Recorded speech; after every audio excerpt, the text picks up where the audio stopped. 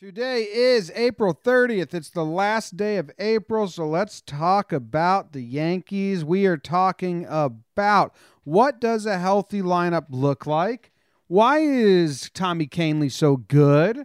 Why is Luke Voit the best ever? And has the strength of schedule helped us? Let's talk Yanks. Let's talk about the Yanks.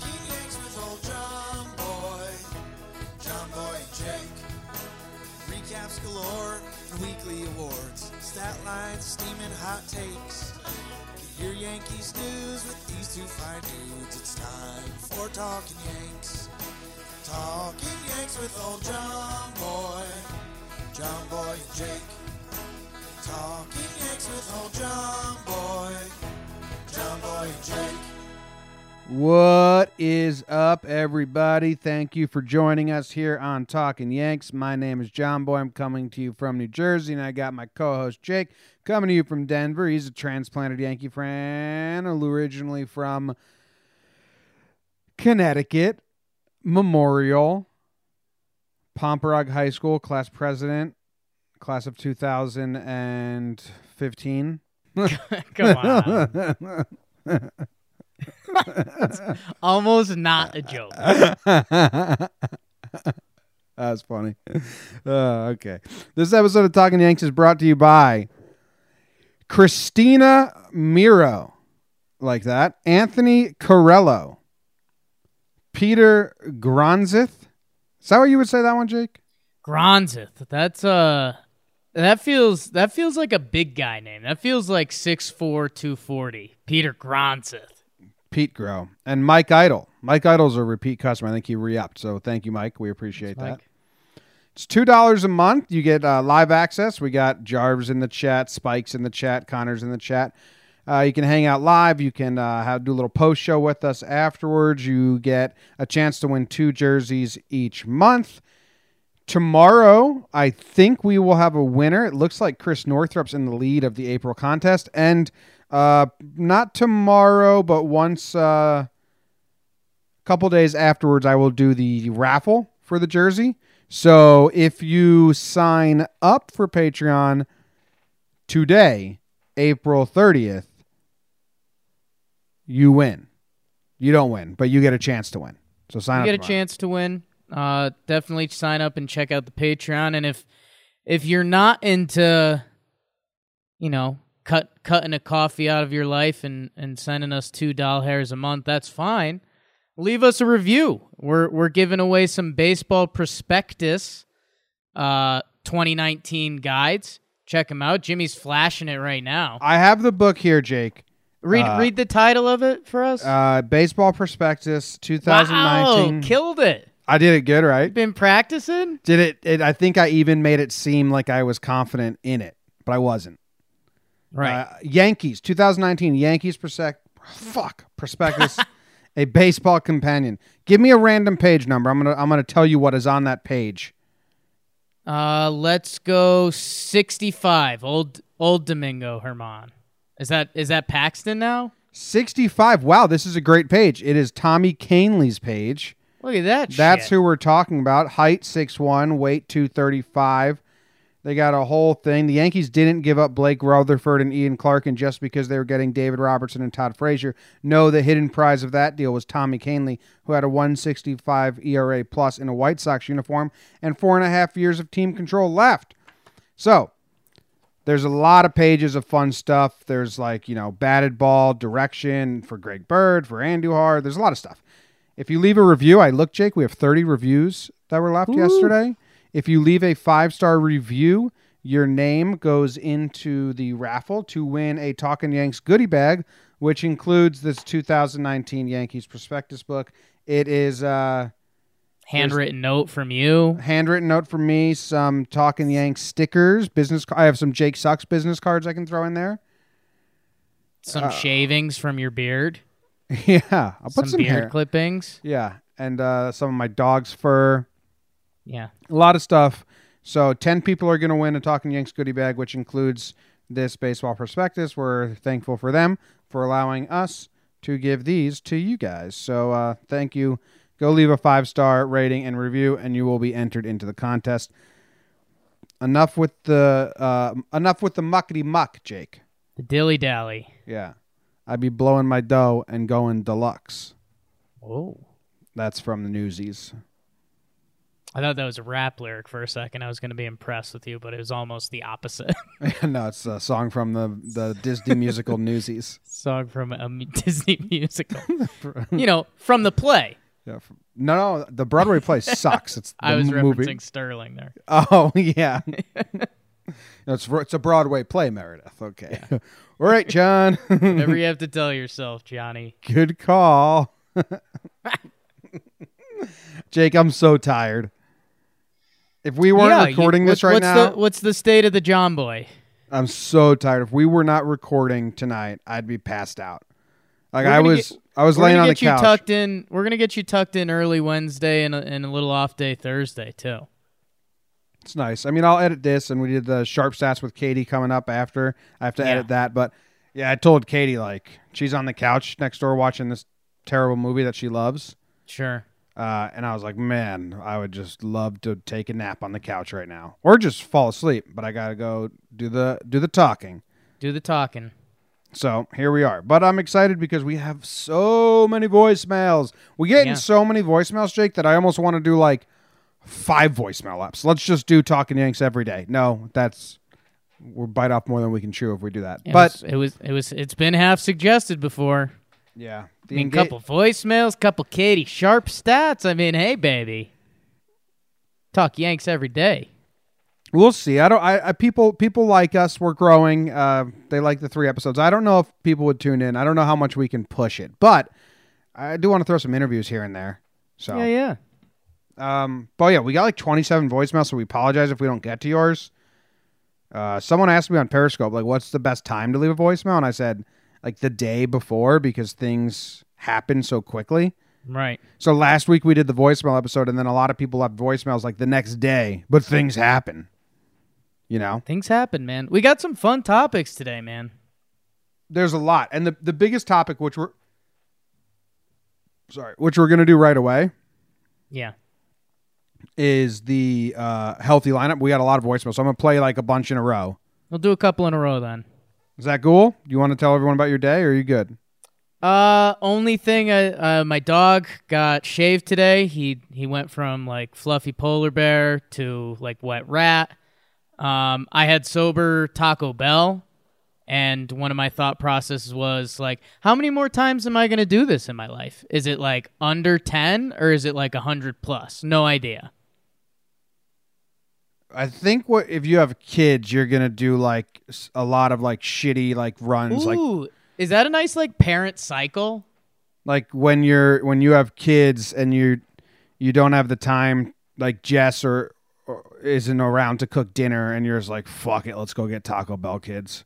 So there's a 5-year period where you kind of try to adultish a little bit, and then the kids come along and you're well, I'm back on my Taco Bell grind, right? Yeah. Okay, I like that. I'm excited for that. Then. My Aunt Carol, when she babysat us when we were kids, we would be oh yeah, Aunt Carol, it's the fast food fiesta, and that's what she would do, and we would get fries from McDonald's and burgers from Burger King and shakes from Wendy's, and then we'd eat it all in the car. And that was exciting. And I was that's actually pretty smart, because you're not only are you making the kids happy, but you're also, by going to those different fast food places, you're distracting the kids for another 30 minutes, 45 minutes. Killing so much time. Yeah, that's smart.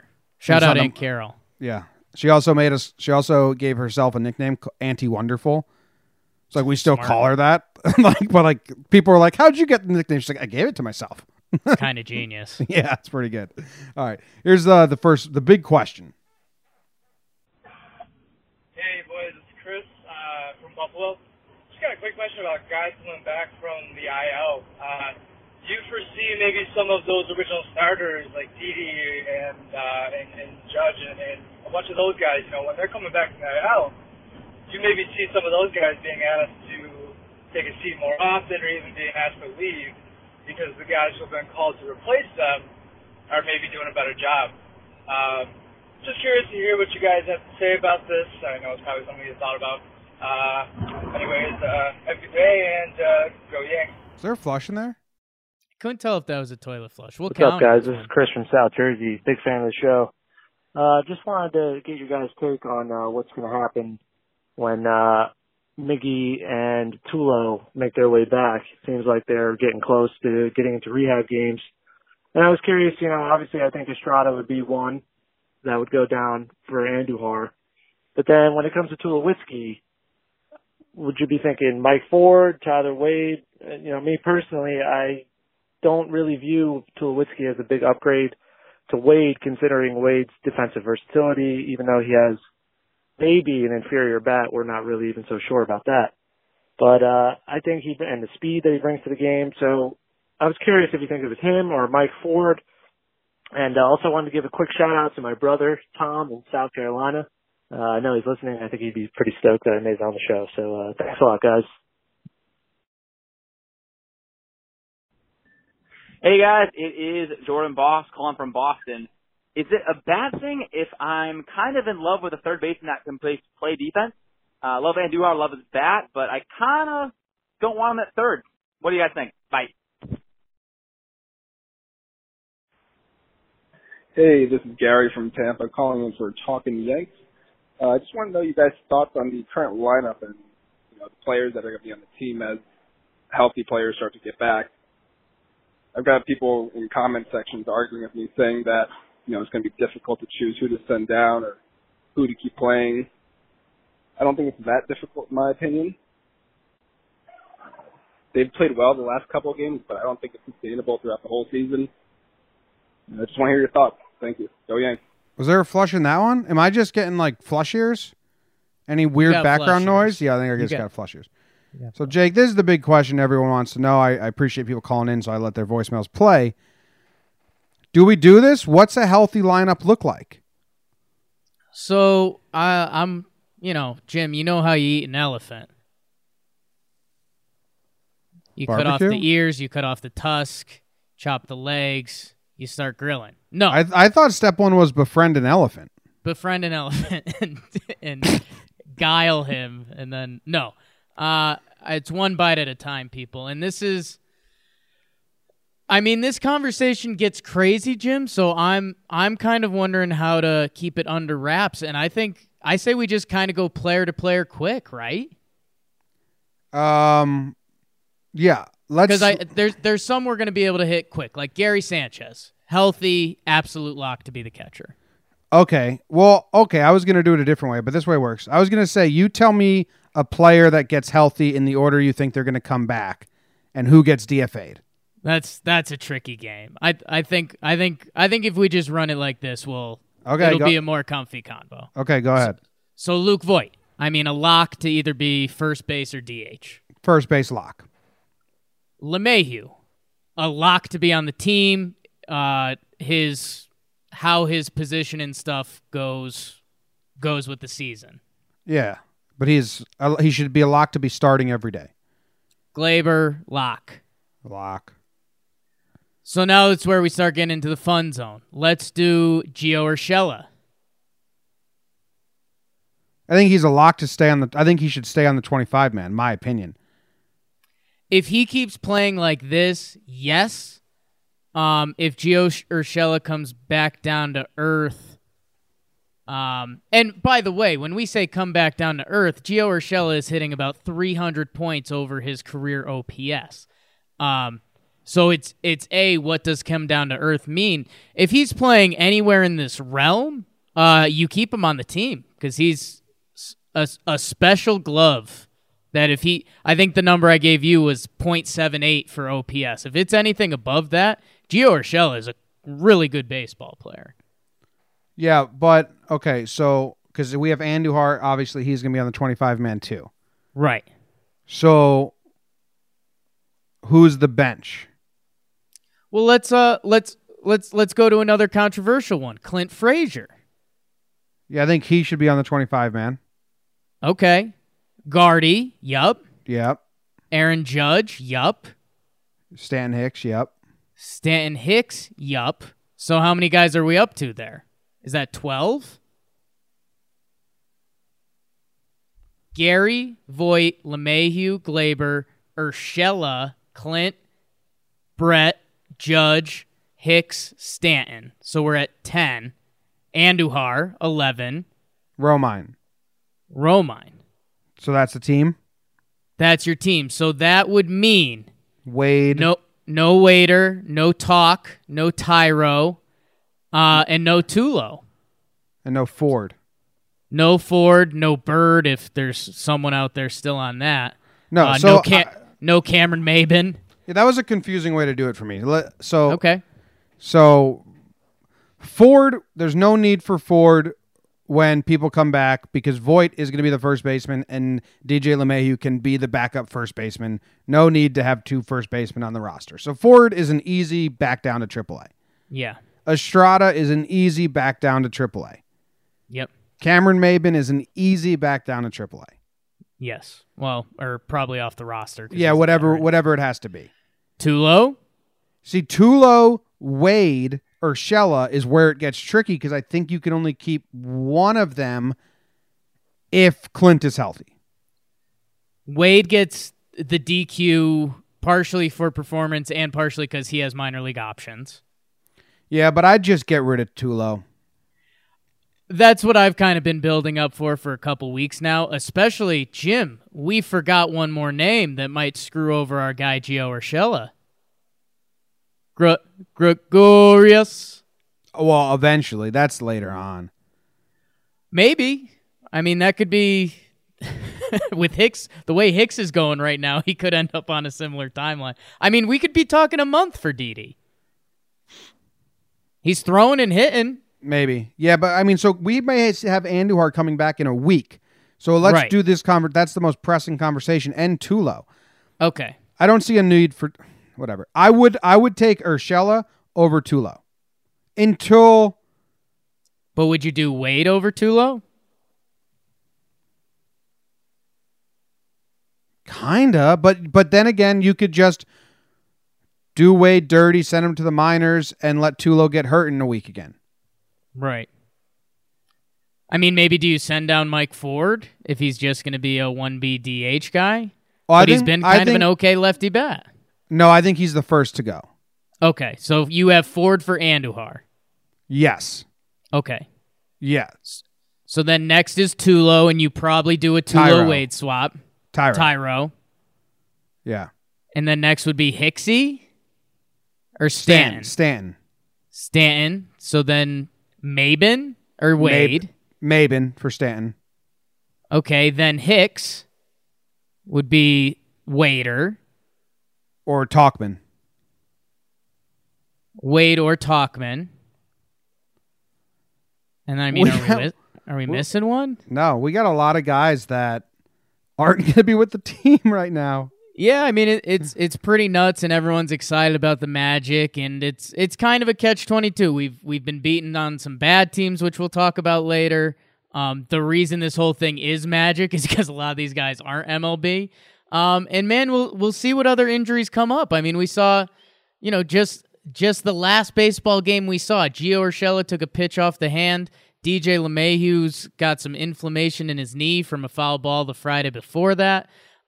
So we're getting close to be able to play this game, which is kind of fun. What about Tulo? What about Urshela and Andujar at third? If Gio Urshela is hitting like this at third base, you leave him. Because, I mean, right now he's hitting better than Andujar and playing gold. Right now he's Manny Machado. Right now Gio Urshela is Manny Machado. Yeah. I'd like to slow play the switch until Urshela regresses. His defense, it's been pivotal. It's been amazing. It's been game-changing. Like I truly think that. I think that Urshela has made game-changing plays at third base where we've seen them become infield hits so often with Andujar. And I don't want this to become a slander Andujar thing where people are getting on me. I think Andujar can become a serviceable third baseman. I don't think Andujar can ever become what Urshela is. Slandujar. Andujar slander. No, he can't. And that's not even a shot at Andujar. There's few people in this world that can do what Gio Urshela does at third base. So I think you're right. You ride it out. And Jimmy, again, with my OPS thing, I'll even raise it to 800 OPS because that's kind of that's a good number. That's a quality everyday player. If Gio Urshela, let me find someone from last year that had an 800 OPS, that would be a good comparison. If Gio Urshela can perform hitting wise, like Glaber was an 820 last year, and I mean these are still high standards. With his glove, man, you ride that out. I mean, I'm not calling it a Wally Pipp or anything like that, but with what he can do with the glove, I mean he basically hit at like a Tyler Wade level before this run. So if he's going to keep it going, you find out what you got. If his new stance is really a solution and he's got the eye hand, then yeah, let's have some fun, babe. But we'll need to see that. Yeah. I think the only interesting thing is out of all the guys, Estrada, Maben, Ford, Tauchman, Urshela's the only one right now where I'm saying that guy needs to stick around until he doesn't. Like even Wade. Like Tauchman could be in the middle of a crazy week, which he actually has come down from, and I'd still be like, fine, get rid of him. But if Urshela is doing what he can defensively and offensively, he cannot be off this 25-man roster. If Mike Tauchman can have a special week and Clint comes back to earth, there can be a conversation there. I don't think so anymore. It turns into lefty-righty and getting Clint every day at bats. I mean, it's a lot of the same conversations we've had with Clint. Yeah, but I think Clint's has earned that spot. Tauchman's had 4 good games. Clint has had a lot more. Yeah, that's true, but you also have to think roles. I mean, Tauchman can play every outfield position and well. And he's a lefty. I mean, it turns into the whole what can you do and what can we give to you? Again, this is tempered with Mike Tauchman would have to have good weeks. But it could become a conversation. I think it'd be so to send Clint down would be I'll say this, what this is all building faith. What all this is building up to is going to be kind of an intense trade deadline. Yeah, we'll see. We'll see. I mean, or Cash is just going to start giving off pieces for international signing bonus money. Yeah. All right, that's the big question. I mean, that's as much as we can talk about it until things actually happen. Yeah. But it is interesting. Let's move on. We have a bunch of voicemails.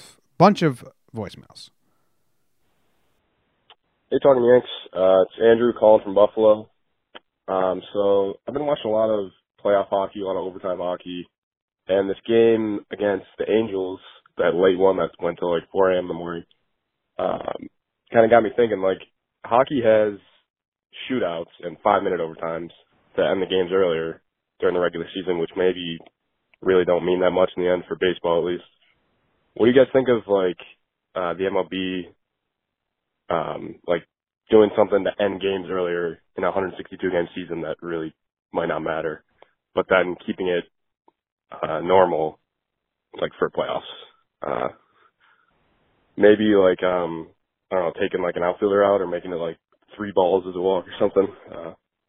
Let me know what you guys think. All right, see ya. Well, Andrew, they have something in play, and we'll see it in the All-Star game and in that guinea pig league they opened up in the West Coast. They are doing you start the 11th inning with a man on second. And we saw it in the World Baseball Classic, last World Baseball Classic, and it sucked. It was a huge advantage for the away team.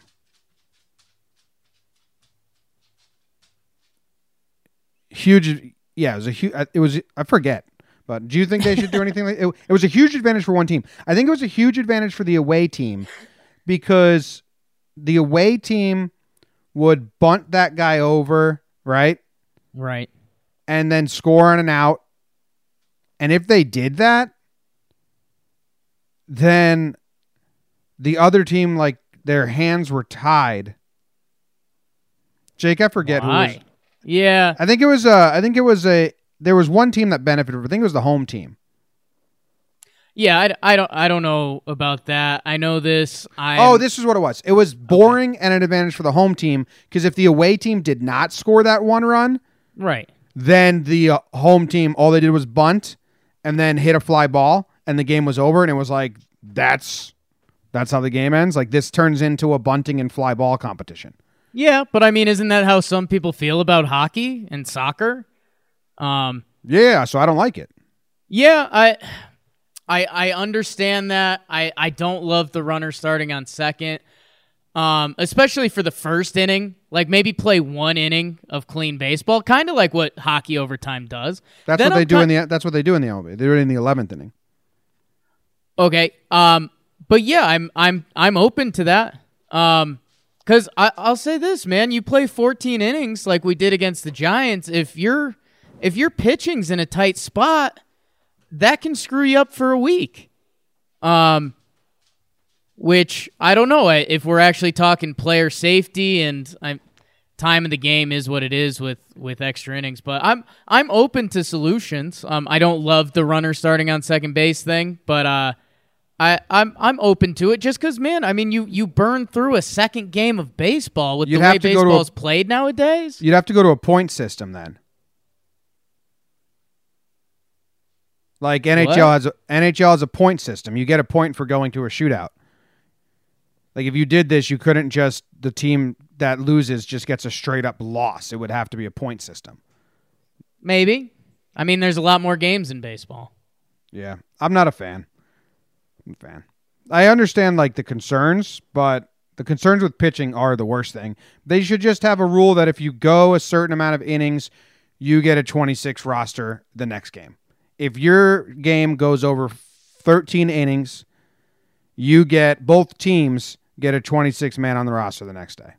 What if you're not playing each other the next day? I still think that it should be allowed. Like, and every team will benefit it from at one point. I think the best answer from this is that there's not a best answer yet. But I think MLB is open to it. Hey, fellas, it's Bubak from Nebraska. Just a thought here. With Wader playing as good as he's been playing lately, you think he feels a little silly for throwing such a big fit after spring training, not getting the call up? If it's me, I would feel kind of silly for, throwing that kind of tirade, but I don't know.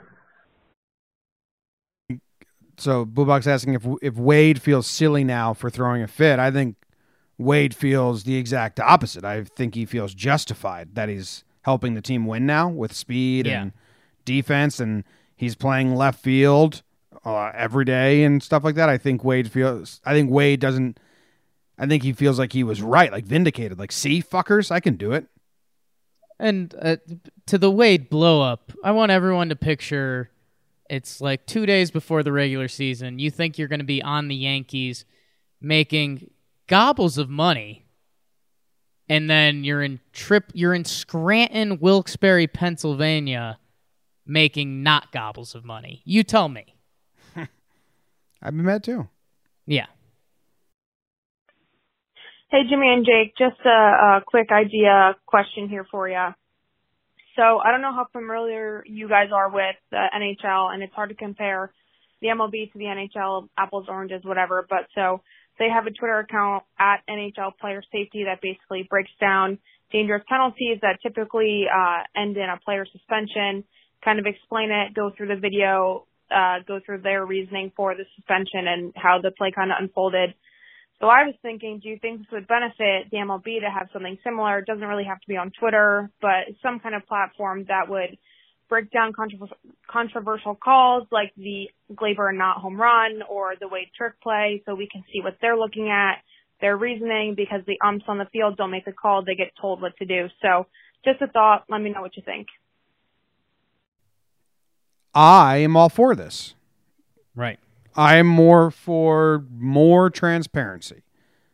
Even in football, the refs have a mic on them and they explain to the crowd, like, the rule was this, but because of this, it is now this, and blah, blah, blah. And it's like, okay, thanks. Let's go on with the game. No one knows shit in the MLB. Yeah. And that's I think that's part of the problem, why MLB would be scared to make this account, because even like the Glaber play, I don't think they have a good answer. The Mookie Betts Houston play, I don't think they have a good answer. Their answer is basically an invisible line that they're guessing at. So I think they live in fear of that, like the MLB lives in a fear of a lot of things. Because, I mean, then do you start doing this with the strike zone? I think you start getting into a little bit of a dangerous territory. Well, you can't review the strike zone. I think it would only be for plays that are reviewed. And that's fine, but I think it's easing us closer to reviewing the strike zone. You know what I'm saying? Like every baby step we take elsewhere is almost like the White Walkers approaching Winterfell, basically. I don't think so. I mean, I'm all for this, and I don't want the strike zone to ever be able to be reviewed. Right. I think that's part of the MLB's thought process. They think if you start reviewing this, kind of like football and the other sports, you start reviewing this, more stuff comes into play. Like football never wanted to review penalties, and here we are, they're reviewing penalties this season. Yeah, but football's problem is that they have part-time workers that, they need to just make their refs full-time and make them do all the just work them more. Like the MLB, the umps do a lot more. They're full-time employees. But I would like this to be more transparent. I think the replay, you know how like when they have an injury announcement, you can hear it in the background of the booth. Like we can hear Michael Kay get the announcement like DJ LeMahieu has left the game for a contusion, and some muffled. And then you hear Michael Kay say, okay, we were just getting word. Have the replay department do that to the broadcast booths, or like put out a statement 1 inning later. This is what we saw. This is why we made it. Instead of just the broadcast, I guess that this is what they saw. I'm not sure, Kenny. It's like, that's stupid. I had someone reach out to me that works in the replay department, and he said that they have a camera angle that have in-house cameras on all the bases that they can rotate and zoom that neither broadcast has. So that's why sometimes neither broadcast has the angle that they have. That's what I'm saying, and that would be like the Tyler Wade trick play you mentioned. Hey, Jimmy and Jake, you mentioned yes. Didn't have the best angle of the Tyler Wade trick play, like something like that. I think that would be really informative, and that would be great. I think again, like the Glaber play and the Mookie play. I'm just wondering what the MLB is going to put out. Like, we think Mookie was in play. We think Gordon was in play. Yeah, I don't think they'd say we'd think. I think they would just say it definitively. And on certain cases, it would still be like, that's bullshit. But on some cases, you'd be like, okay. Yeah. So like that Wade play, they said they had an angle that neither broadcast had that clearly showed he was touching his back while his foot was off, but it wasn't a broadcast angle. So like just have an official account that tweets that out or lets people know. We had an angle that was definitive that the glove was touching his back while his foot was off the base. That's what they tell the umps on the field. They just never tell the broadcasters or the fans or anyone ever.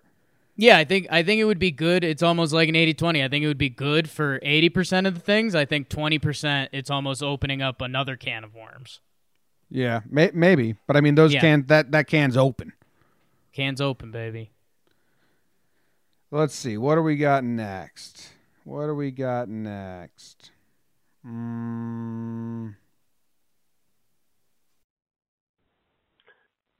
Nick from Santa Barbara calling for Talking Yanks. I went to the third game of the series, the one with the big comeback in Anaheim, as a birthday present for my 22nd birthday. And actually, in the first inning, on the foul ball from an Angels guy, Waiter actually tossed the ball up, and I caught it, and I was feeling super proud. The rest of the game, this kid was complaining that he wasn't getting any foul balls, and I kind of felt guilty, and I'm going to ask you guys, was I wrong? Like, how old do you have to be before it's mandatory that you give the ball to the kid? All right, love to hear what you guys think. So it was his 22nd birthday, Jake, and he got Wade threw him up a ball. You're too old to keep that ball. Wade's like 3 years older than you, dude. You could have been in high school at the same time. You Yeah. you can't be keeping a ball from a guy that you could have went to high school at the same time with. I even tried to do like a birthday multiplier. Like sometimes a birthday can earn you a little bit of a buffer zone, but yeah, I don't know. I mean, Here's my thing. What's he going to do 18 with or under? If you're drinking alcohol, you can't keep a ball. And I don't mean legally. Okay. It does mean if you're like partying with friends, you're Right. too old to keep a ball. Because what are you going to do with it? Think I don't about know, what you're 17. Aaron Judge tosses you a ball. Yeah, I mean, I gotten balls before. I give them away to my brother and shit. Ooh, that's kind of a cop-out, though. I don't know if that counts, because that's still in the family. You know, that happened to my dad once. He was at the All-Star game, and he got a ball. What's the dude who did the home run derby at Drugs? Josh Hamilton? Hamilton. He got a Hamilton foul ball from the derby, and this little kid was, give it to the kid, give it to the kid. They were all chanting at my dad. My dad was like, I got a 6-year-old at home that's going to love this. Ooh, And I wonder if they thought he was lying. Right? I was going to say, that's almost like if you walk past like a boozy homeless man and they're like, oh, you got any cash? And it's like, oh, it just got card on me. Like that, it kind of ends the discussion, but you could be lying. So I don't know. But I think if you're 22 and you get a ball, what are you going to do with it? And then think about what like a 7-year-old would do with it. 7-year-old, their parents would buy them like a ball holder and they'd put it on their shelf in their bedroom and it would be like a prized possession. 22-year-old me, I mean, maybe it makes it into my glove compartment and stays there for a while. Yeah. Still has value. So I think you can find a decent reason 18 and under, I think. Yeah. But that's pushing. That's like the limit. Also, don't give it to a little kid who asks for it. You find a kid that's going to be ecstatic, but they're polite enough to not ask. What about politely ask? It depends Can if I they're have cute. that ball, sir? Depends if they're cute. Yeah, so you got there. If it's like a little kid, like, let me have it. No way. No, yeah, if they're aggressive, no, you teach them a lesson. But if they're polite, yeah. Throw the ball back on the field, turn around, and just flick their nose. No. Throw it right over their head. Yeah. Jake, this next question is my favorite question we got. This might be the voicemail of the day. If I was to be the person that did voicemail of the day, this might be it, but we'll see. Hi, my name is Erin. I'm currently watching the Yankees play the Angels, and I have a weird question. Why do some players wear the short pants and some players wear the long pants? Like, how do you decide what kind of pants player you are? Weird question. Thank you. Aaron's calling in. Just a pure, innocent question. How do you know if you're a high socks guy or a long pants guy? Aaron's question can only be answered by baseball people. And there's some great baseball people at Diamond Baseball Tours. Go check out DBT, www.diamondbaseballtours. They do these awesome baseball tours across the country. You want to go see who's wearing high socks on the Rockies? They got a trip that starts out here in the Rocky Mountains. They got one that goes to the College World Series. Specifically for us, they want you to check out that Hall of Fame trip because guess what? Mo Money's going in this year. It's coming up. Like, if you're interested, check it out. Go check it out anyway. The guy's awesome. www.diamondbaseballtours. And maybe check them out now so you could get a little inside information of what could go on next year when Derek Jeter, number 2, goes into the Hall of Fame. So, Diamond Baseball Tours. Jim, I kind of want to pass it to you. I'm really interested in your thoughts. It depends on body size a little bit. Okay. Comfortability. If you're fat, I don't think you can go high socks. Ooh, interesting. I'm trying to picture. I feel like there was some fat high socks. Picture CC in high socks. Wait, that's funny. Picture CC in high socks. I mean, CC doesn't count. CC wears some of the loosest, biggest uniforms ever to play Major League Baseball. I think Joe Blanton used to be a fat high sock pitcher. Portolo in high socks? I mean, that'd be something. I'll say this. This is my own. This is a personal Jakey story. When I played, let me tell you, it was special, people.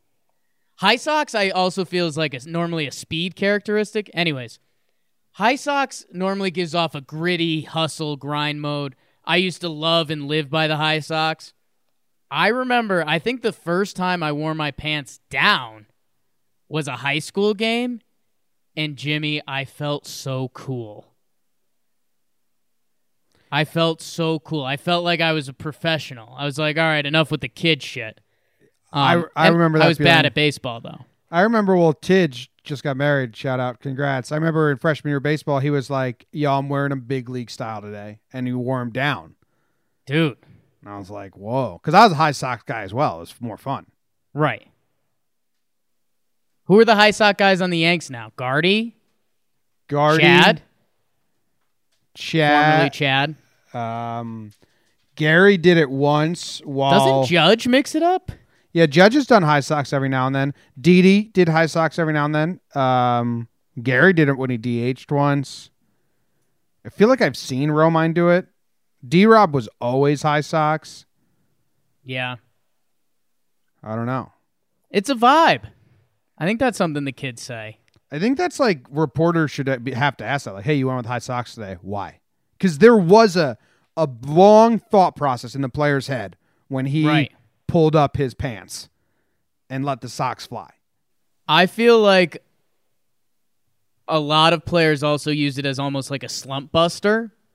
Like you have a couple bad games and you've been pants down. Time to raise those pants up a little bit. Let the socks show. Yeah. Yeah. Change it up for a lot of things. All right. Dude, you're going to love this call. Sure. How's it going, guys? It's Richard here, South African Yankee fan living in Los Angeles. I just went to the game this week, and there are significantly more Yankee fans than Angel fans at Angel Stadium. So my question is, do you think that the Yankees are the most famous sports team in the entire world? Thanks, guys. Love the show. Richard from South Africa or Africa calling in, living in L.A. Great accent. South Africa. And yeah, it sounded like he had a little bit of the Cape Town accent. And I mean, it's tough because we in America, we forget about football. Yeah, I was going to say, wouldn't like Barcelona or Manchester, like one of those teams? Yeah, I know we have got a lot of friends who are Liverpool supporters, but it's not them. But yeah, you're probably talking one of the big soccer teams. The Yankees are up there, though. I mean, I'm trying to think if the Knicks were ever good, they could give it a pretty good fight, but they haven't been in 20 years. Sorry. Go check out Talking Knicks. According to this, okay, never mind. I was going to click this Bleacher Report list, but no thank you. I'll go to the Forbes list. The world's 50 most valuable... No, fuck. Okay, I don't want valuable. I want popular. Yeah, I think popular, with the one we missed, the Dallas Cowboys. That is so wrong. Ooh, wow. One country cares about American football. I mean, at least baseball, we have, Korea, Japan, and all the South American countries. One country cares about American football. The Dallas Cowboys are not anywhere near the most popular team in the world. I mean, it depends how you measure popular. And Jim, you have to figure the world we live in now. Like people are logos and Instagram driven, and the world is more connected now. Like I'm telling you, outside of America, no one cares about football. Like my Irish relatives don't know. They didn't know like what a quarterback was. Like they don't give a fuck about the NFL. Yeah, it's a little bit of a smaller sample size, but Manchester United, they say, is number one. Yeah, I mean, man, like we said, the soccer teams. Bleacher Report has the most popular one. I'm scrolling to the bottom. Yeah, Man U and Yankees. The Yankees, the Lakers, Real Madrid, the Green Bay Packers. They've got them at 5. Are you going to fight that? Yeah, I think that's wrong. Okay. I don't think anyone cares. I think that would be like the biggest rugby team. And us as Americans would be like, what? No. That's what someone from New Zealand would say, like, who? The All Blacks, man.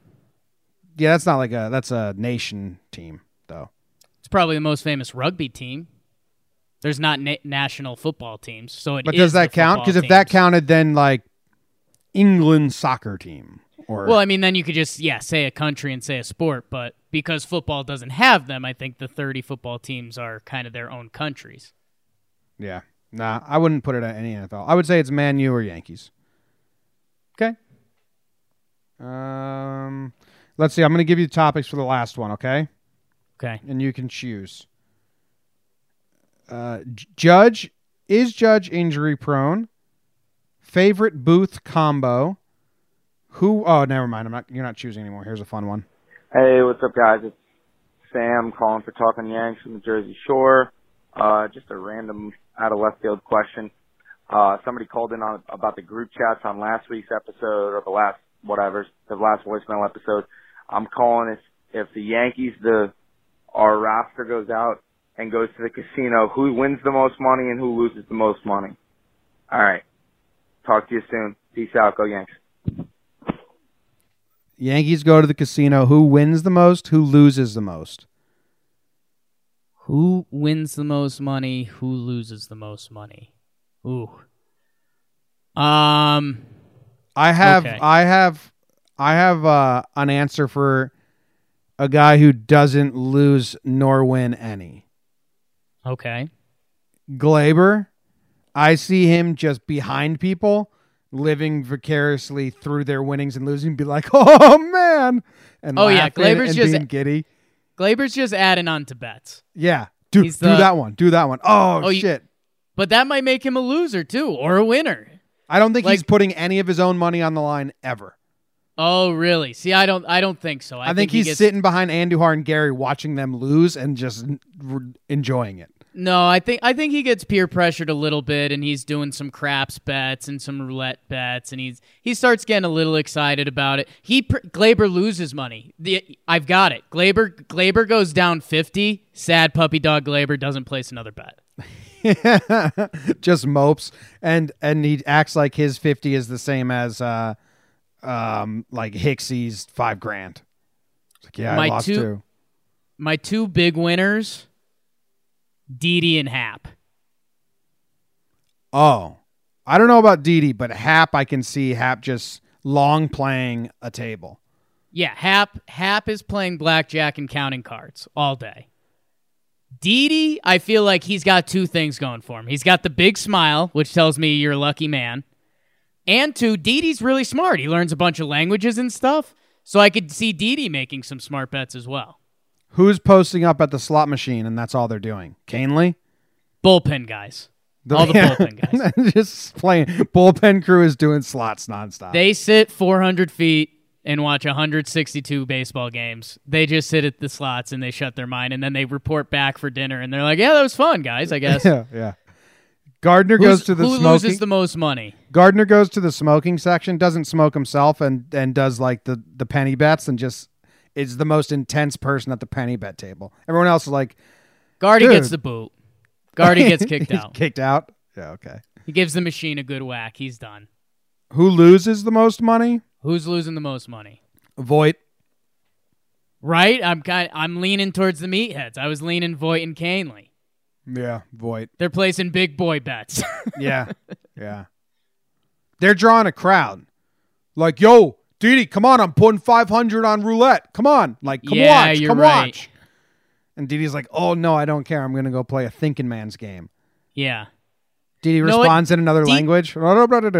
Know what it would be? Know how there's those games at the casinos that nobody knows how to play? They're like, oh, yeah, this is Gin Rummy 5000 on steroids. And you're like, who plays this? Didi Gregorius. And he wins a ton of money. Just Didi and the dealer playing all night. Yeah.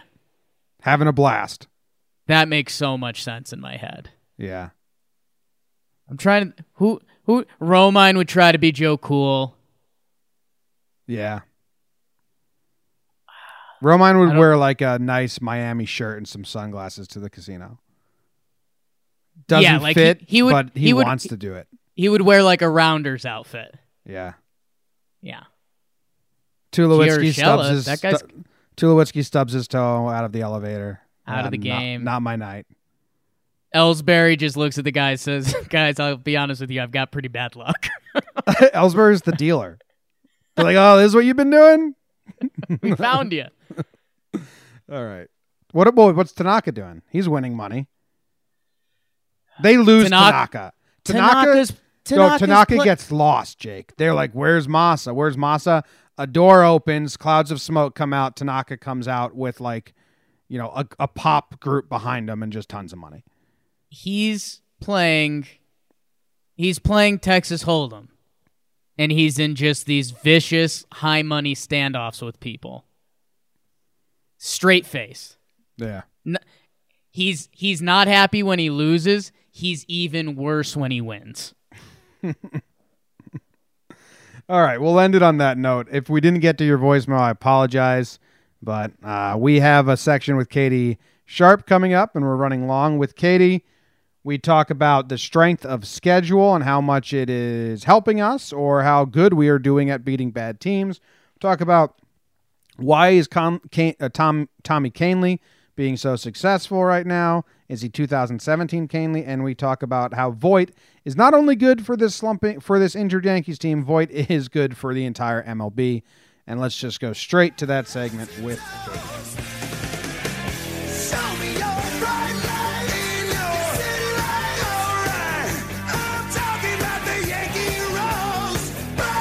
All right, we are back for another section of Sharp Stats with Katie Sharp. We're going to get smart about what we are watching, and I'm excited. And also, I just wanted to say to anyone listening, if you've never seen the music video for the song we use for this section, it's a must-watch music video. I made Jake watch it the other day as we sat here.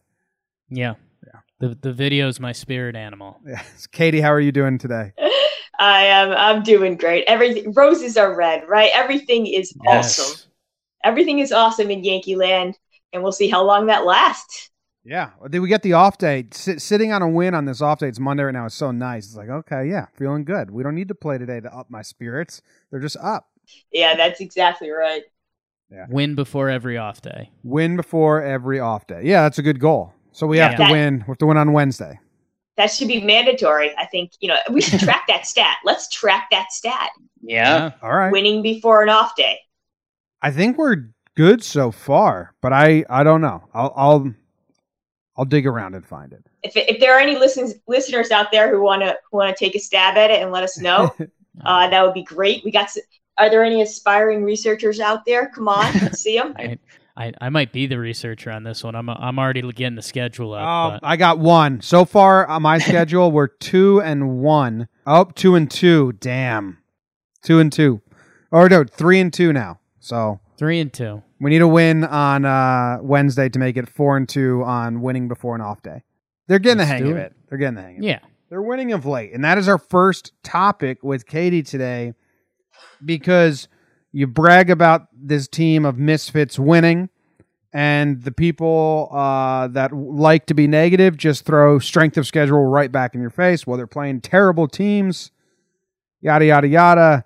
Am I not allowed to be excited about this winning streak because of the talent they're playing? What do we have on strength of schedule so far?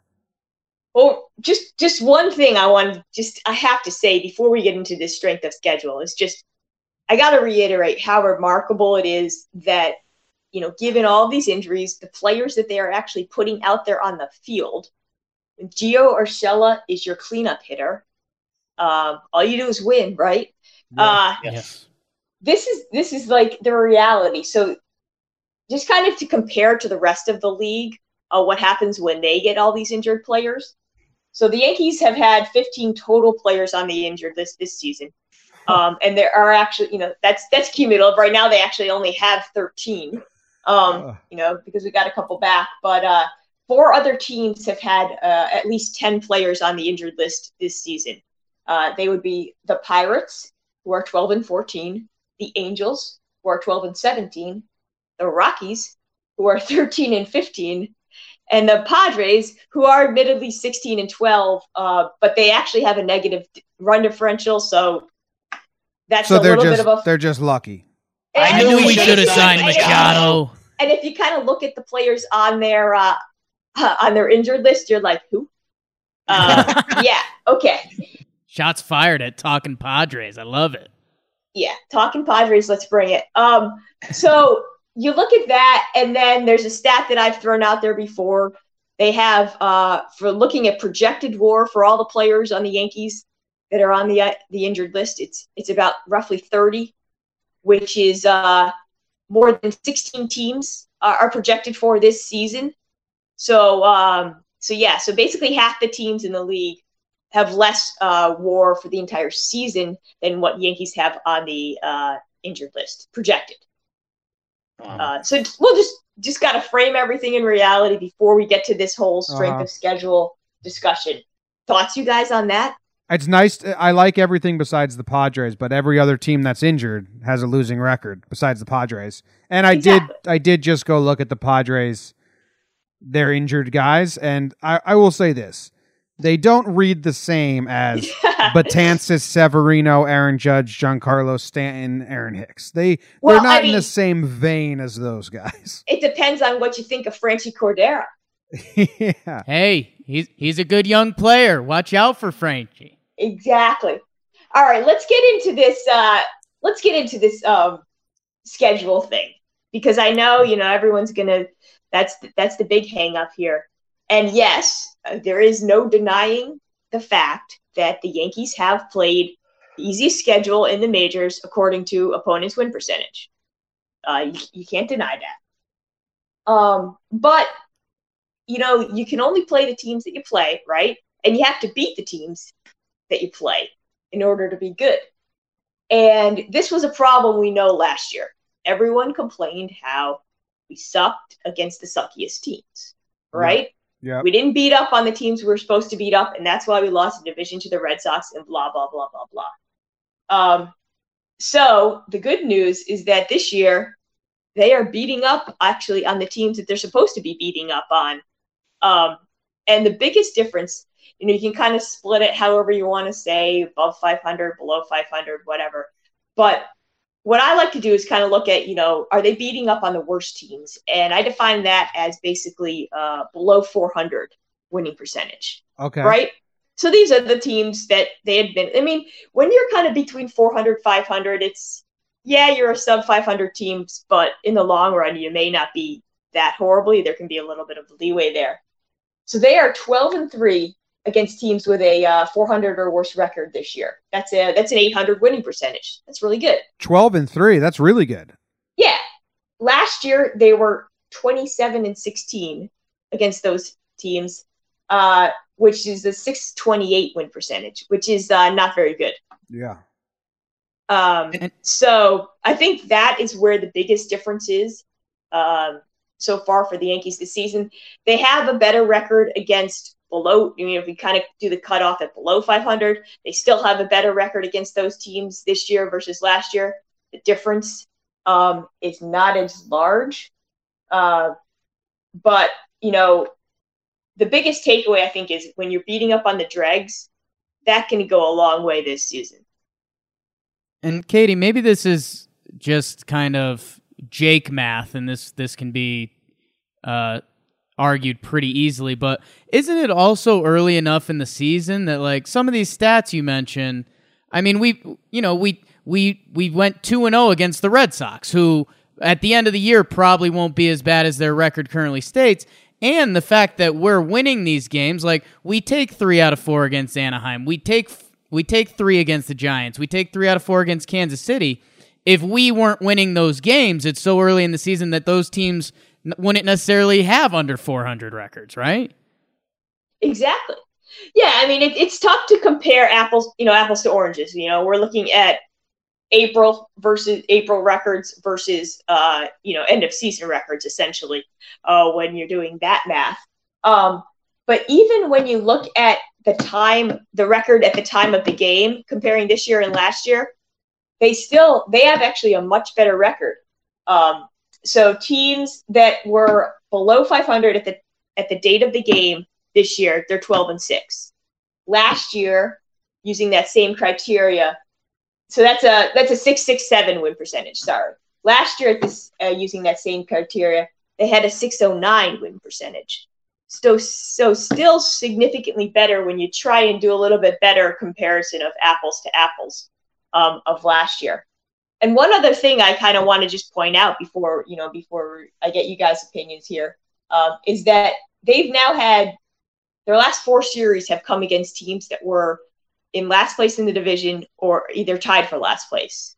The Red Sox, the Royals, the Angels, and the Giants, and they went 12-2 in those games. Mm-hmm. So even, I like to look at a little bit more of what's happening recently too, because admittedly, the latter half of this season has been better than the first half of this season so far. So the first 2 weeks against the last 2 weeks, I think they're a different team. I think they're getting a lot used to playing with a lot of these replacement players. So that's I think that's maybe perhaps, the most encouraging stat so far, is that, they've played these 4 series against last place teams, but, they've gone 12-2 against those, and they might not have done that last year. Yeah. But now it's over. They're going to be tested now because the Diamondbacks currently are at a .552 winning percentage, and these can fluctuate so much. But then we have Minnesota. They're leading their division currently. Seattle's in second place. Tampa Bay is in first place. So on paper, I see Minnesota, Seattle, Tampa, and I don't get scared. But this may be like a change of the mindset year where I have to start to maybe think of those teams as better, or are they going to be bad by the end of the season, Jake? It's going to be a good test for both teams, right? I mean, if you're the Twins and you're the Mariners and you're Tampa, they hear the people like you saying, you're not worried about them coming to town. The other thing I'd want to point out, because we'll see if those teams are real. I think we'll know pretty quickly. But it'll be interesting because after the Diamondback series, we have 13 out of 16 of those games at home. And I mean, Jakey analytics, a couple big factors during those home trips. We have Bat Day, we have Star Wars Day, David Cohn bobblehead night, and a Game of Thrones shirt night. So, I mean, that's kind of the advanced stats. But it's going to be interesting seeing how it comes together with this banged-up Yankees team, these, I guess, overachieving teams, Seattle, Minnesota, and Tampa, and the Yankees coming home for, again, almost like a 3-week span. What do you think more important, the record before an off day or the record on a giveaway day? Ooh, that's Katie stuff. That's not my forte. Jake, I think that's all you here. You're right. Those are my stats. Let's be honest. That is all you. And I think I have to point out though that the Star Wars Day, that's CC May 4th day, and we know how much CC loves Star Wars. If you guys have ever listened, to the greatest podcast, the second greatest podcast, our second greatest podcast about the Yankees, R2C2, Brian Rucco and CC Sabathia, second greatest podcast about the Yankees. But he's a huge Star Wars fan, so I hope he's fired up for that game. And just one other thing before we move on is just something I've noticed as a trend in Major League Baseball this entire season is that there's a lot more parity this year. We're not seeing really those super teams. I don't know if you guys have noticed this as well, but even early in the season, there's just no team that's running away with any of the divisions, no team that has like some super awesome record like the Red Sox did last year or whatever. And it really bears out in the stats too. I was just curious about this, so I looked it up, and every team has played at least 25 games so far, right? So I looked at, this year, all the teams through 25 games, their records this year, and then the same last year, all the records for teams through 25 games. And this year, there are only 3 teams that had an above 600 win percentage, so maybe super teams, and 4 teams that were below 400. Last year at the same time, through the same number of games, it was 8-8 in terms of the breakdown. So 8 teams with above 600 and 8 teams with a below 400. Yeah. So I think that really speaks to maybe what this season is kind of shaping up to be, is that it's going to be it's going to be pretty tight in the standings. And I think that bears well for the Yankees as, for one thing, because they're not too far out of it, even though their record is only 17-11. Gosh, heaven forbid. Yeah. There's only 3 teams in the American League that have a winning percentage that starts with the number 3. The Royals, the Orioles, and the Red Sox. Those idiots. Yeah. Dummies. Got them. Was looking at this. The Marlins are terrible. They have a 286 win record, Jake. Yeah. They're 8-20. It is. But Katie, that's a great catch by you. No team in MLB baseball has a 3-game or more lead in their division. Yeah, that's another good one. Yeah. That is wild, and it really does speak to kind of the early season parity that's coming on, and you wonder if that's maybe ties into analytics, that now more of these teams have the same numbers and they can run different things to try to get to similar levels, or Gio Urshela is just the best player in baseball. I don't know. Or Tommy Kahnle's the best reliever in baseball. Which brings up our next topic. Tommy Kahnle, Katie. Is this the same Tommy Kahnle as 2017 Tommy Kahnle? Is this a different version of good Tommy Kahnle?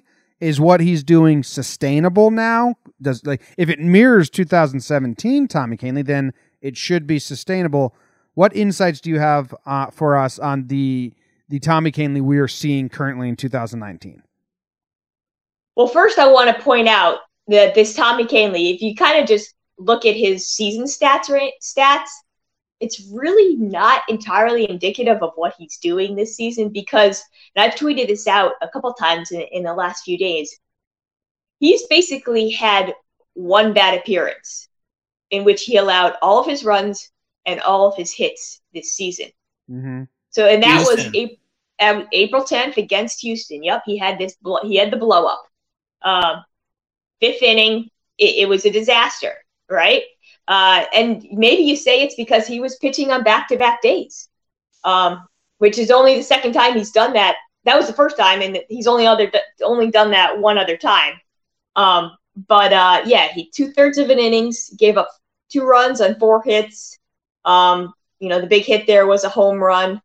So that, other than that, though, you look at his numbers, and it is. I'll just pull it up right here. 10 innings pitched, 0 hits, 0 runs, and 15 strikeouts. And in that game, like I said, he gave up 4 hits and 2 runs and 2/3 of an innings. Yeah. So, obviously he's not going to pitch a no-hitter for the rest of the season, but I think and his season stats are still fabulous, even with that blow-up. But I think you kind of have to look at just really how remarkable he has been this season before we kind of delve into comparing him to 2017. I wanted to look at if I take away his first appearance where he walked 3 batters before finding himself. Mm-hmm. If I take that away, is his whip still good? Because I know he has some other walks. Yeah, that's what I sort of wanted to get into. Okay. But yeah, so going back to your question, is this the same guy as 2017? And I'm going to say yes, but they're slightly different versions. Okay. And I think, and the one thing is that walk rate. That is the biggest difference. And yes, 3 of his 6 walks this season have come in that first appearance of the season. And maybe you give him sort of, kind of a bogey, or what is it? The golf term? Mulligan. Mulligan. Jesus. Okay. Yeah. I don't play golf, but my dad does. So you had heard that one. But yeah, so maybe you give him a mulligan because it was his first appearance of the season, whatever. But the biggest difference, on paper is that walk rate. Between when you look at 2017, he actually has, he has a better ERA. It's early, but some other really encouraging things are that his ground ball rate is a lot better. So, he's not really known as a ground ball as a ground ball guy, but this year he has turned himself into one. It's over 60% this year. And another encouraging thing is that the home run rate is just about the same as it was in 2017, and he actually may be a bit unlucky, and that goes back to the ground ball rate because he really hasn't given up very many fly balls, and the ones that he has given up have gone over the fence. And that's sort of one of those tricky stats when you can say, there's probably a little bit of a regression to the mean there. And he's got basically the same strikeout rate, slightly down. The whiff rate is about the same. And really, the biggest difference you can say is that walk rate. And one thing that you might say is not sustainable is he has a 93% left on base percentage. And even as good as you can be, it is super hard for a reliever to maintain that. Usually the rate, the best rates are usually, even Mariano rates are in the 80s or the high 70s. So he's going to give up a few more runs, but the expected stats, they really show that what he's doing is, what he should be doing based on the quality of contact he's giving up. His expected batting average, his expected slugging, and his expected WOBA, those are things you can find on StatCast, one of the greatest websites. You can find baseball stats. They're all in the top 5% of the league. Wow. And they are all actually better than 2017. And the differences, when you look at the actual and the expected, they're pretty minimal. So what he's doing, I would not say is a fluke right now. And that doesn't actually say that he's going to keep doing it for the rest of the season. But you can pretty much safely say that the Tommy Kahnle that we've seen so far is sort of for real. And I really like that. And if he can sort of keep, get his walks under control, and, it seems like he has since that little hiccup, I think that this can be, the same version of 2017 or possibly even better because of that increased ground ball rate that I mentioned. Yeah, and that's huge. I mean, he doesn't have any options left. Actually, he does, right? Because no. He does. I don't know if he has any. He doesn't have any options left, but they extended his service time last year. Oh, okay. They messed with his service time, so I mean, we still have him for another season, I believe. If he could be the 2017 Tommy Kahnle, that's a weapon. That's like a top tier relief pitcher, and everyone kind of knows what happened last year. His miles per hour were down like 8 miles per hour. His fastball was the same speed as his changeup, basically. In 2018, he was drinking 7 Red Bulls a day. He was overweight. He was whatever. So we don't need to harp on that at all. If you're telling me that this Kahnle we see today resembles 2017 Kahnle, then I am ecstatic. Yeah, absolutely. And you mentioned, kind of looking at his whip. If you exclude that first game, it does sort of match up with basically what he did in 2017, because his hits per 9 has been phenomenal. I mean, he has given up only those 4 hits among, he's faced roughly 40 batters this season and given up 4 hits. Yeah. And the bullpen's had its problems, and there's been a lot of kind of unfortunate spots. Chad Green's got off to a tough spot. Holder got off to a really tough spot. But Kahnle's a bright spot, and he has done great. And I think Ottavino he's a wizard, so there are bright spots in the bullpen. I even think Chapman's having a good year so far. Yeah, and I think that his role becomes even more important with Betances down, because he has sort of assumed that fireman role recently. I will admit that, it looked like Boone was using him in all the wrong situations early in the season.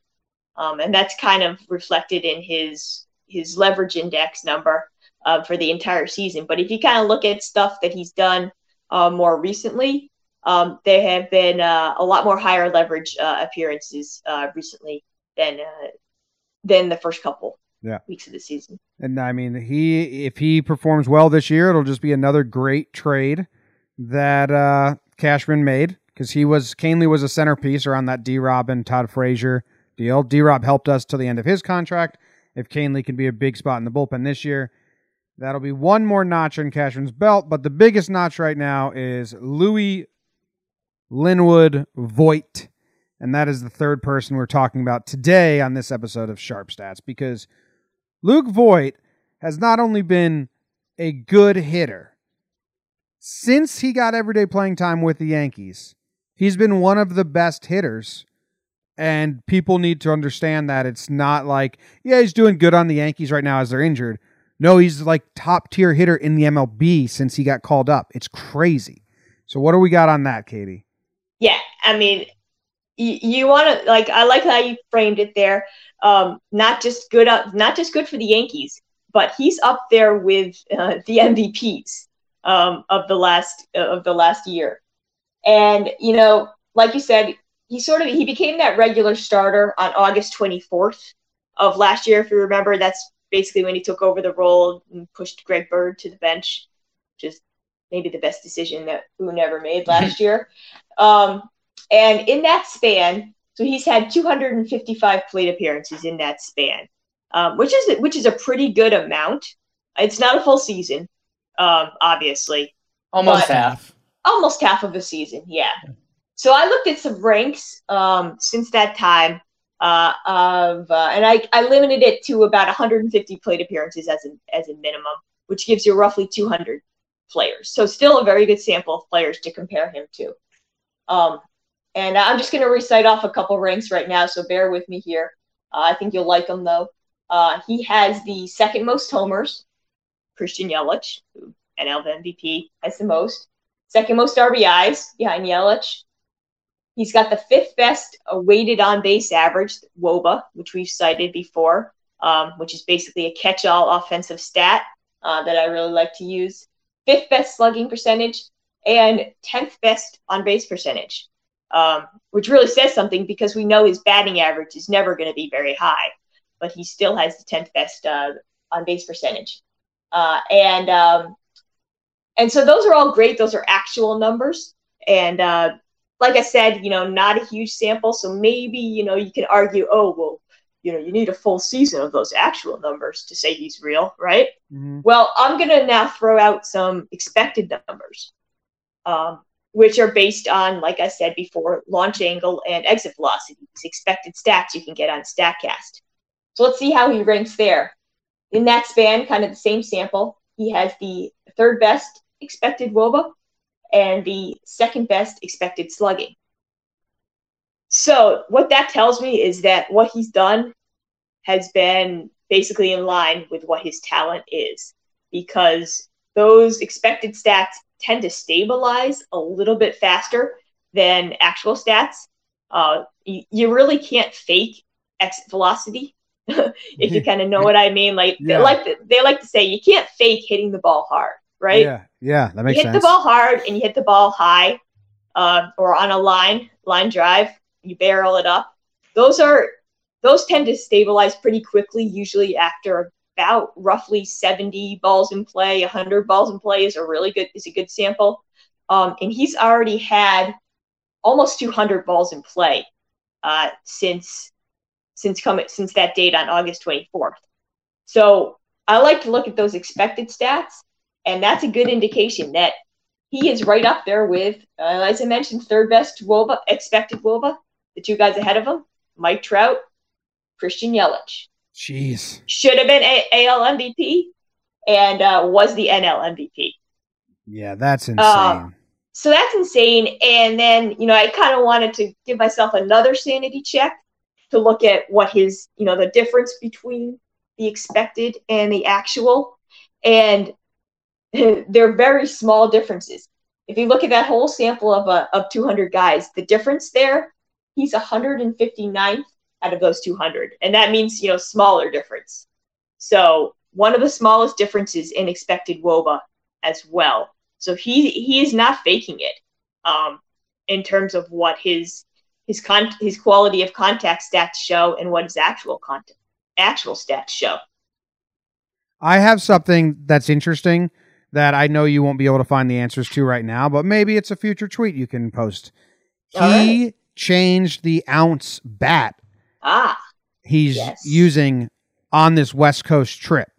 So from the Angels and the Giants series, he went down 1 ounce, hoping it would speed up his hands and allow him to get through the zone quicker. Is there any stat that we can look into, like if he's pulling the ball more or if the exit velocity has jumped up? It's tiny sample size. Maybe if he stays with this weight, we can compare it after like a month of this weight. That would be something I'd be interested in looking into. Yeah, let's do it. Definitely put that on the agenda. We can definitely look at that. Do you want to know his stats in this tiny sample size with the new bat? Bring it. 433 batting average, 528 on base percentage, 1.394 OPS, 4 home runs, and 1 double in 7 games. All right, all he has to do is keep that up, and I think he's got the MVP wrapped up there, right? Yeah. Jake has him as the first base all-star, which we've discussed. Being an all-star, absolutely. Being an all-star isn't as hard as you would think it is. Is that fair? Especially with the current batch of AL first basemen, Jose Abreu. I mean, Logan Morrison was an all-star like last year or something. Yeah. Now he's checking out AAA with Chasen Shreve, who by the way, Chasen Shreve, who we flipped for Luke Voit, currently with a 6.1 ERA in AAA in the PCL for Memphis. So keep an eye out for him. I feel bad for him. And you guys have a pretty good grasp between Yankees, UConn, and knowing my brain that I love stats. I kind of look at them with my own little twist. Luke Voit, and if these are the past 2 years, even factoring in the St. Louis, his 13 plate appearances there last year.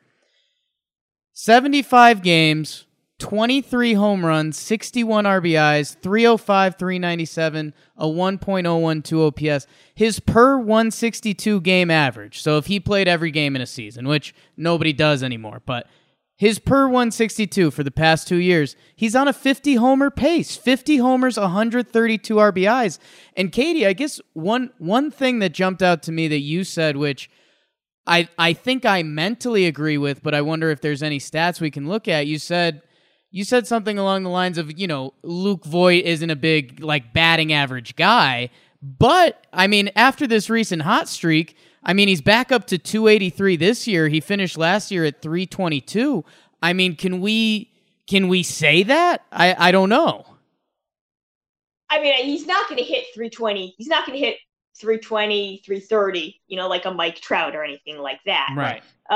But I think we can absolutely reasonably accept, somewhere in the 270, the 280 range.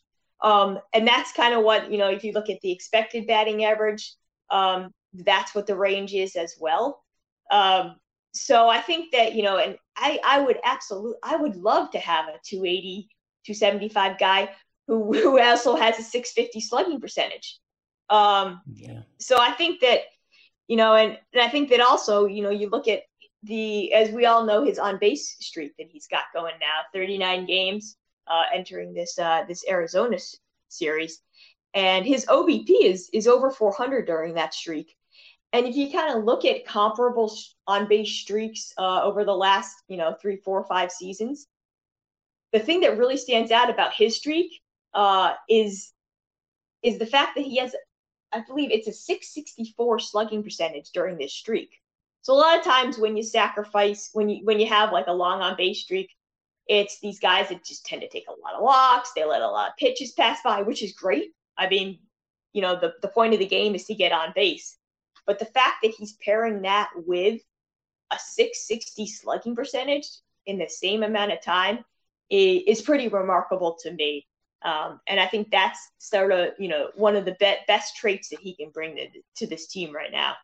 Yeah, I mean, I said it before he took off this season. I was like, man, it would be really bad if Luke Voit struggles right now because he's the one guy in the midst of all these injuries that could carry us.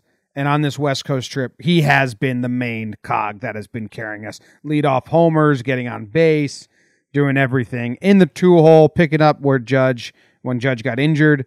So I mean, it's amazing what he's doing, and it's not temporary or a fluke. Like, this is who he is, and I like his answers. He says, "I've always hit. Like, I hit in the minor leagues. I've always hit. So this is who I am." Well, thank you, Katie. This is good stuff as always. We are you are informing Jake and I and the listeners, which is great. Yeah, thanks for having me on. I love teaching people about the game. I love teaching stats and just helping people understand what's happening. Yep. So if you have a voicemail question for next week's voicemail episode and you want Katie to use her knowledge and insight and research abilities to answer it, call in 908-845-5792 and let us know. It's for Sharp Stats, or tweet at us if you don't want to use your voice or you don't have a voice. We got to give a voice to the voiceless, Jake. They can text or tweet. We're really helping people out. Reach out to us. Thanks, guys. See you. Thank you, Katie. All right. Thanks, guys. All right. That ends the show. Thank you guys very much. If you have a future voicemail, let us know. 908-845-5792. If you want to get into the raffle for a jersey, sign up for Patreon, patreon.com/talkingyanks. If you sign up today, Tuesday, you will be entered into the April raffle. And if you want to win a Talking Yanks goodie bag, go to the podcast app on iTunes and leave a 5-star review. In the coming week, we will be reading them on Sunday, and it takes about a day for them to come through. So make sure you get your review in this week. Just do it today and get it over with. Get the review in. Always tweet at Katie Sharp that you liked her segment because she's the best. Yes. That's a requirement. Every podcast. Mm-hmm. We're not always going to demand the review. We're not always going to demand the Patreon. Always tweet at Katie. She's the GOAT. Yeah. And if your name is George, call your mother and tell her you loved her. And that's all. You love her today. Today, right now. You better do that. And that's it. That's the end of the podcast. We have a game tonight versus the Arizona Diamondbacks. Enjoy it. Go Yanks. Tell them, Grams. Go Yankees.